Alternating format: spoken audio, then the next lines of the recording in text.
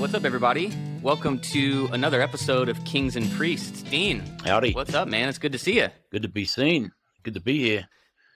You've been all over the place. Yeah, went to Australia, saw the parents, and caught up with some customers, and it was 9 days in and out. That's a good time for us. Much less than that, it's probably tough to even get adjusted. Yeah, I have right? done a turnaround. Like I did land one day and get back on the same plane for an emergency. So it was 14 hours in, and then 2 hours there, and then 14 back. Oh my gosh. That's cool. Was it the first time you'd seen your folks since before the pandemic? Yeah, 4 years. So wow. Yeah. Okay. Brutal. Because I was planning crazy. Right, after COVID hit, that had been planned, and of course that got shut down, and 2 years later, here we are. So yeah, it was a good trip. Cool. We got some cool stuff to talk about today. Just before we hit record, we were talking about is the Elon conversation played out? Probably a bit. There's everyone that has anything to say about it has probably been said. But I did see this morning that Ben Horowitz tweeted that A16Z is joining the bid, investing $400 million into the company, which is pretty crazy, and I guess all but effectively probably kills Clubhouse, right? Especially since Twitter Spaces is the big competing product. Yeah, I guess I saw Larry Ellison from Oracle. He's thrown in $1 billion. So is he really? Yeah, that came over today. So it's just interesting to see who all the kind of free thinking, free speech people are in tech. And I mean, the reports that he's going to take it public again in 3 years, I totally believe. So yeah, how cool is it going to be? He's going to buy this thing for 44. Morgan Stanley, everyone's putting money in. He's putting money in, and I'll predict right now that when it goes public, it goes for $100 million or more. Or more, yeah. In 3 years, 100 billion, 100 billion. 100 billion, yeah. Sorry, 100 billion. So, okay, let me ask you a question about that. So I literally, just for the fun of it, bought 15 Twitter shares. They announced he was saying it over. The stock popped. It kind of dropped back down. And I was like, you know what? This is pure for fun, right? So when it goes private, I know he says he wants to figure out a way to allow the majority of private shareholders to stay, but that's probably only going to include institutional shareholders, right? Like the average person that owns 10 shares of Twitter is not going to, their shares are going to get liquidated. I don't think so. I think it's totally feasible, by the way. Okay. For you to have stock in a privately owned Twitter. Okay. Just paperwork. So I would think he was for the little guy more than the institutional guys. But I did see the bin Alawid Saudi Arabian prince. He's got 1.9 billion in there. He's keeping it in. Everyone's letting their stock ride. So he's going to buy stock from sellers, but essentially, I think if you're invested, there's a chance you could stay in the private company and just let it ride for 2 or 3 years. And I guess the whole reason for taking it private is similar to I think Dell did that, right? Yep. Where it's essentially we need a complete restructuring. We need to even maybe totally pivot in our business model.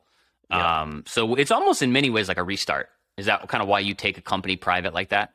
Sometimes the public stock price is so low and the cost of money is so cheap, it makes sense, and there's a lot of zeros, 44 billion, right? But the stock was so low, he bids $54 or whatever it was, which is $10 over, the trading price. And then, you go and reorganize it, refocus it, fire a bunch of people, put some vision in there, recalibrate the whole thing. And hopefully revenues increase, to the point where the public market would want to buy it again at a higher price. And I have no doubt that that's going to happen. Yeah. I think if anybody can do it, he can, it seems totally, right? Yeah, absolutely. He's a legend. Yeah, really. Yeah. He's just funny. I mean, it's funny to see people hate on him so intensely. And I don't understand why, especially considering he is, if you're a climate change, if you really care about climate change, he's literally trying to change the world. He's almost single-handedly getting more CO2 out of the air than anyone on the planet. And if you're a climate change warrior, he was their hero. And then the thing that they cannot handle because of their ideology is that he just wants a fair playing field for speech, and he looked at, and he's named them, right, like the Hunter Biden laptop story being taken out of the town square, so to speak.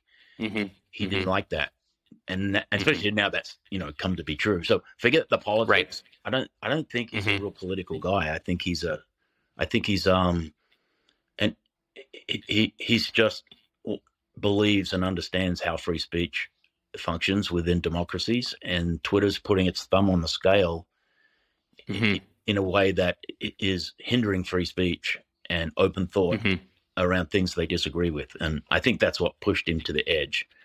And and then like the left go bananas on him. The NBC is like, hammering him, calling him an idiot. Like he's a There was a hit piece in the New York Times this morning, about him. Another one. It's ridiculous. And he just like he said to the NBC guys, like, you're the people that allowed Matt Lauer to have a rape office. You're the people that covered for, Epstein producer that was doing all kinds of things. Like you Harvey Weinstein. People, yeah, and so he just throws it back at him. It's so good. Yeah. And I think one of the greatest things about him is that as someone who I started using Twitter when it was through text message. Right. And I mean, and so as someone who's just like always loved it, none of the people that have ever run the company were on Twitter very much, other than maybe Jack. I guess early days, Ev was on there a lot, but and you look at someone like Elon and it's like, he uses it, he loves it. And I think that's what it needs, Totally. So I want to tell you about this cool business idea. Well, actually, it's not a cool business idea. This really a cool business that I heard about the other day. So when I was in Las Vegas, we hired this kid who we met on the Strip selling water bottles. Love it. So our business, long story short, we had an ad network inside of a bunch of taxi cabs. Those taxi cabs were geofenced, so that if you were in a cab by the Wynn and Encore, you got served a certain kind of ad for high-end Ferrari, Rolex, whatever. Right. So we meet this kid, and he's selling water bottles. He's in a suit, super sharp-looking kid, selling water bottles on the Strip for like $6 a piece. And I don't even remember how we struck up this conversation with him. Anyways, that's what he did during the day, but in the evenings, he was a salesperson at like an art store inside of Caesar's Palace. Ultimately, they became a client of ours, advertised on the network. Super sharp kid. Finally, we said to him, like, hey, why don't you stop doing all this? Come work for us and just spend your days walking into retail shops and getting people to advertise on this network. His name's Antonio. Great kid. He was probably 19. Wow. So just amazing. So I caught up with him recently, and he's doing this business called Funbox. Okay. And it started out as a few years ago, these like Instagram selfie museums were really cool, where you would sort of like rent out a retail space. You would create like 10 different scenes for people to come in and walk around and take their photos in these really cool places. Right. So that was the first iteration of it. And he was living out in Westlake Village. And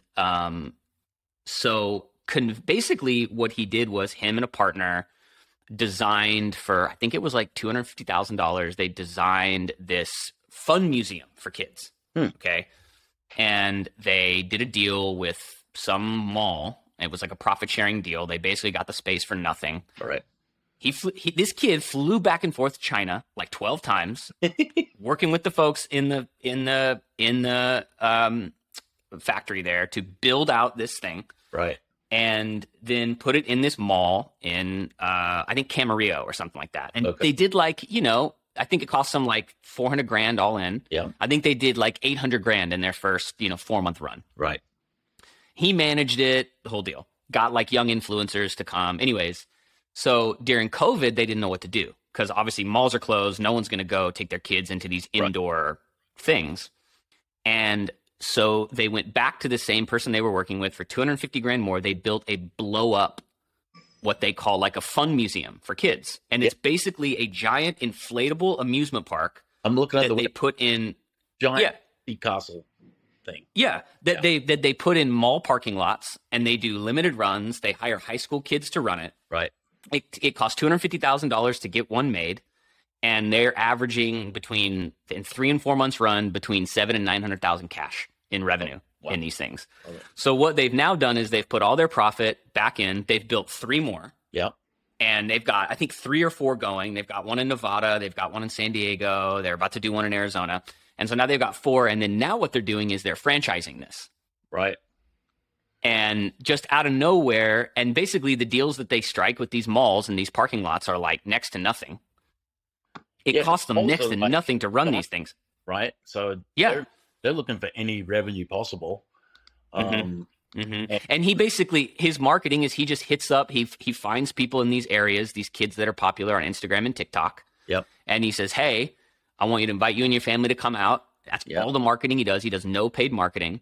Love it. And this kid is, building a real business. I've been a bouncy castle fanatic. Like I literally called Chinese, like when back in the day, I wanted one of my kids' church rooms to just be bouncy castle. So I called this Chinese factory, and that was pretty cheap, and I bought 3 of them, and I set it up in a room, and it was the greatest. I had people like, oh, we've got to teach them scriptures. I'm like, let's teach them the Bible while they're bouncing. Yeah. And yes. And it was a hit. So I love it. I didn't go this far and a giant parking lot full of them, but yeah. Well, that's the way I found out about it. He called me and was like, dude, like you start one of these. There's only 2. He's like pitching me on the whole franchise process. And I'm like, man, this is actually kind of a really smart idea. Love it. But it was kind of like a unique way to, especially with these malls being, I know we're sort of past COVID, but I still think like suburban malls being like past their prime. Yeah. And I think we may have touched on it on this show is like, there's probably a lot of opportunity in places like that.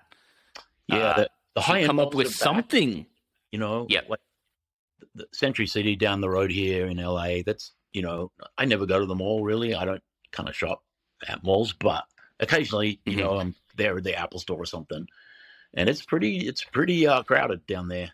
So, and that's a super high-end mall. I think the suburban gray, beige box ones they're going to struggle maybe forever. Do you think that there is cool opportunities? I mean, most of these are on most of these malls are positioned in between a few different suburbs. Yeah. Like they're in very central, like it would seem like someone's going to figure out something to do with these things, right? I mean, Amazon, I think Amazon's starting to buy them as, shipping centers, right? As it's now probably cheaper to buy an old JCPenney. Is that the one that went under? And like use it as a distribution somehow. So they're going to get just repurposed and get used for something, because a lot of research goes into where to put them all.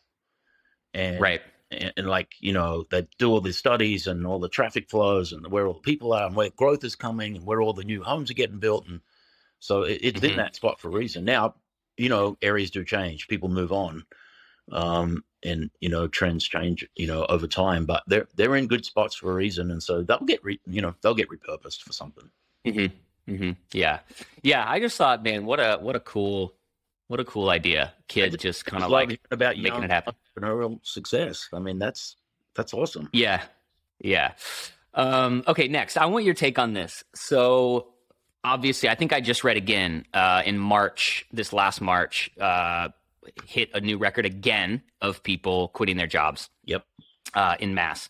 So there's all this conversation about how do you acquire talent? Like it's more difficult than ever to acquire the best talent. And I guess there was this poll done. And one of the big things that everyone is talking about is transitioning to a 4-day work week. So this poll says, executives considered the schedule the most wanted recruitment and retention strategy when polled, but only 6% of them said they are doing it or plan to. So it's sort of like, instead, increase paid time off or maybe more flexibility. So as a CEO, you guys are a very flexible company in the first place. I mean, you've always been remote. We've always been remote. I can attest to you that the labor market is indeed extremely tight, and keeping talented people is extremely hard. We just did a whole company-wide, raises in April, and I think we averaged 8%, right? Which is we've never had to do that. And it's not that you don't want to pay your staff more, you do. Like, I want my staff really well paid, and we probably are just a tad above average. But, you know, I have kind of middle management people getting job offers, literally, you know, making six figures and like getting offered jobs with like 50K a year on top. Wow. More than I'm paying them. And I'm paying them well. and they're like got 2 or 3 years experience, which they've learned. You know, I love getting younger or inexperienced people, or people who are switching industries. We employ a lot of stay-at-home moms to do our customer success and customer service. And, you know, it's great jobs for them. They don't have to, you know, they can sign off and when the kids come home, and there's a lot of flexibility. And what happens is over 2 or 3 years, they develop all these skills, right, and become really, really good at customer service. And they become very employable in the marketplace because they can, and it hasn't happened to us a lot, thankfully, because they really love working, you know, in our company. But you upskill your talent in a fast-growing tech company, and all of a sudden you're worth much more in the marketplace. And then you've got startups with unprecedented amounts of capital to go and hire people like crazy, grow as fast as you can, and which is still the case, by the way, even though the public markets are very choppy. The private markets are flush with capital, and so these, you know, these companies, they should be a little bit concerned about burning. You know, I think if you don't have 18 months of runway right now to burn, you're in a little trouble if you're not profitable. But having said that, they're still hiring like crazy, paying exorbitant amounts of money, and it's part of this whole inflationary supply chain bubble we're in, and just the economy is just not working, like it's not in sync, you know. So post-pandemic, and everything crashed, and then everything exploded, and no one really kind of understood the demand that was going to come. And then throw in Russia war and throw in China, you know, shutdown. And it's just like, there's literally, if the economy is a hose, right, and water's flowing through, and like that's products and services and productivity and capital and money, it like the water through her body. What there's golf balls, like that are stuck in certain sections of the hose. And so like COVID was this giant golf ball. So it stopped everything from moving, and basically, and then it got shot through, and then like it's a fire hydrant now. But then you go around another corner, and there's another golf ball, you know, called Ukraine, all right, and then that just jacks up commodity prices. Like third of the world's wheat comes out of, you know, Ukraine and Russia, and then you can't get the fertilizer. Come to find out, Russia makes all the fertilizer. So like, just this event after event that public markets just are railing against, and then inflation, and then interest rates are going up, and uncertainty is everywhere, and you know it's going to be a bumpy 12 months, I predict. So in that, if that's the case, do you think, like, if I'm a CEO of a one-man company, so I don't have to make these. I'm you know, CEO, right? But as a CEO of, you know, you lead hundreds of people, you have competitors. To me, the company that decides, we're going to adopt a 4-day work week, like I'm hoping my competitors want to start adopting a 4-day work week, right? Like anyone in this environment that takes their foot off the gas. And a 4-day work week, no matter what anybody wants to say, I feel like maybe I'm totally wrong. But it would seem like any company that's still trying to grow and innovate, is it possible to do that with employees only working 4 days a week? This is a millennial thing. This is not a baby boomer thing, right? My generation would never go for that. This has come about as a result. And millennials are now leading companies and big companies. And essentially this work-life balance thing that is a thing, and I believe in that. And it's not like I think they do. If you do 4-day, I think it's mostly you do 4 10-hour days. Okay. So, right. So it's not like you're doing less, 32 hours. You're still doing 40 hours of work. And I think the trade-off is that you get, a Monday or Friday or Wednesday off. You can't have everyone off on a Friday if you're in, if you're serving customers and you need support, right? So it's, it's all staggered.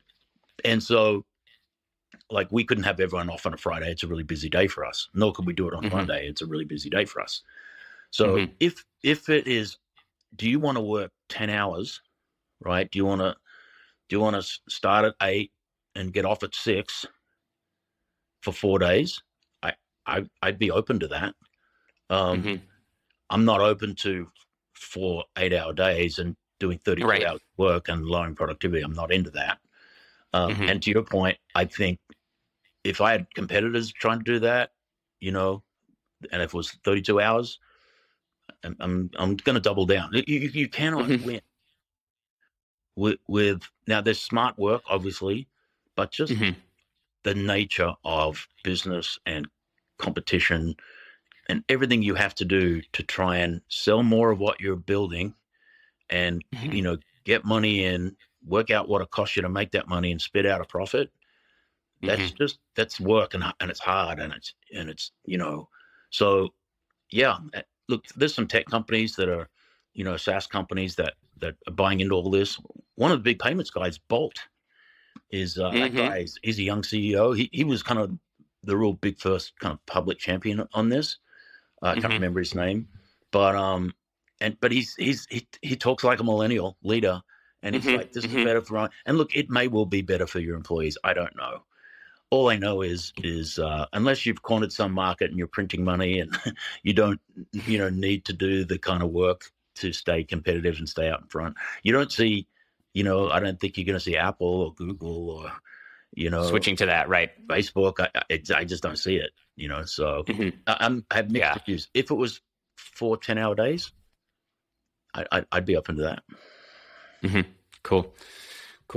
All right. So next topic, the Berkshire Hathaway just had their annual meeting last weekend, which I always actually, I don't ever watch the full thing, but I always like watching the highlights just because those two dudes are like hilarious. I know. And they're even like their comments on crypto is just, they're just, it's like they just have so much personality, right? Well, like we were just saying, like you wouldn't see Charlie Munger, stand up for a 4-day work week. They would just No. But one thing I always find interesting about them, and it's funny because, again, I'm like no expert. It's just like I'm a very novice. It's just fun for me. But, people always comment on, what did Berkshire do? Everyone's waiting for the quarterly reports to come out to find out where they spent their money, what they invested in, what they sold, what they bought. And I think what it seems like anyways, is their success always comes down to what they don't do, right? They kind of seem to sit on their hands and wait, and then kind of strike at the right time. So I think last quarter, they literally, if I'm looking here, they deployed $2 billion, and then, which is right. And then in the course of just a few weeks, they just went ahead and pulled the trigger and deployed $40 billion. I think a lot of that was Apple, by the way. I think they bought a lot of Apple. And then Warren Buffett says, and now we're back to being in somewhat of more of a lethargic mood. Yeah. So basically, they sit around, they watch, they learn, they wait, and then they're opportunistic. And to me, that's obviously not just investing; that's in life. But they seem to be genius at. There's my few comments. Like, this is what are they? 60 years now with this. His strategy, so a long time. And his strategy was to buy cash flow businesses at, pretty good prices. Think Geico, right? Which was a government insurance company, just printing money. And he somehow got a hold of it, he owned it. And he used all that cash to go and start, he piles it up. And then he waits for the next distressed asset to come along, and then he buys it, and then that prints all that money, brings efficiency, and it gets costs down, and then so the strategy is just buy, hold, efficient, EBITDA pumping out the door, store up cash, look around, wait for a recession, wait for market downturn, go big, then do the same. So it's an unbelievable strategy. You've got to be unbelievably disciplined, which those guys obviously are. And man, pretty awesome. And they don't buy into fads and, right. like, I don't understand technology. And so he probably lost a lot of money, like in early tech, but he got on Microsoft eventually and rode that and Apple eventually. But yeah, I think he's like one of the largest Apple shareholders now, right? Totally. Yeah. And then like with NFTs and Bitcoin, like they're ragging on it like so heavily, but you watch. Yeah. At some point they're gonna get in. Yeah, they're gonna buy crypto.com or something for cheap when it crumbles. Yeah, exactly. He said, this is a quote I let Charlie Munger, he says, turn a situation or problem upside down, look at it backwards. What happens if all of our plans go wrong? Where don't we want to go? And how do you get there? Instead of looking for success, make a list of how to fail instead. Tell me where I'm going to die, that is, so I don't go there. It's such a great, just old, just brilliant quote. Did they do that because they're on the other side of so much success, right? Like they can afford to not be optimists, They're in like preservation mode, right? We talk a lot about being being optimistic, right? I don't know if it's that or I think they just, for lack of a better term, they like taking the piss out of people. Like they literally just say stuff that is, like contrary and two curmudgeons that are billionaires, multi-billionaires, and say whatever they want. But you look at what they've done in the last 50 years, it's unbelievable. And never split the stock, right? The stock is like, I don't know what it is. It's $150,000 to buy one share. And so they're like, yeah, that's what it costs. Keeps all the day traders out. They hate retail investing. They hate Robin. Yes. They're just, they want to buy it and run businesses. That's what they do. Yeah. That's hilarious. Okay, so last topic. This is something I've been thinking a lot about lately personally, and I think it's actually really relevant to anyone who's bootstrapping something, doing a side hustle, doing it on their own, maybe doing it with one partner, and always having to figure out like time allocation. I think there's like two sides of the coin here. One, I think nowadays in our like hyper productivity content world, some of this stuff is way overthought. Yep.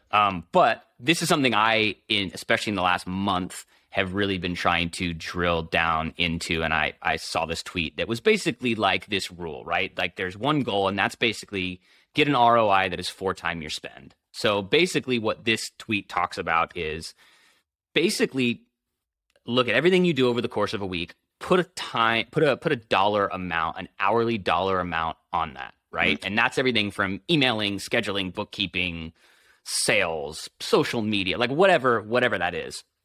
Try and determine where you're spending your money and where you're spending your time, and then essentially do whatever you have to do to spend the vast majority of your time on those like highest ROI tasks. Right. So this person essentially says, scale the prioritization. Now, and basically delegate everything else. Go hire a virtual assistant. Go hire someone to manage your social media, whatever, all this kind of stuff, which all sounds really amazing until, like you said earlier, you're a startup and you have a certain amount of runway, or maybe you're self-funding and you actually have to think every dollar I spend at some point is going to, is going to run out. So what do you think about this? Like, I tend to be more of a, at least in my mind, never really actually making it happen. But like more like I read this, and I'm like, yeah, absolutely. I need to go hire a virtual assistant right now. Who cares what it costs? Like I need to be doing like the highest ROI stuff. Right. That's the way my brain works. And I don't know. What do you think of that? Like, is a lot of this just overthinking it, or do you think someone that's in a really early stage of something really needs to look at this and dissect it and be strategic about it? Well, first thing I'd say is I think the opposite to this. So, right. So in my world and how I do things, if I'm bootstrapping and I'm conserving my cash and I'm revenue or pre-EBITDA, I'm going to do everything I can. I'm going to work, like, forget 4-day work weeks, man. I'm going to work 7 days, 15 hours a day. That's what I'm going to do. And if it means I'm going to do the emailing, or I'm going to follow up the phone calls, I'm doing it, because I think, and I'm just super old school on that. I'm just going to do it all. And so can I ask you this real quick? Can I ask you this? now that you're on the other side of you, technically, Dean could say, I'm going to just hire, do you still think that way? Or have you started to, I would assume now you go, okay, my time can be more valuable in certain areas than others, right? 100%. But I just went away for 3 weeks. I was gone most of April, and the business had a record month. So I don't need to be here for my business to do well.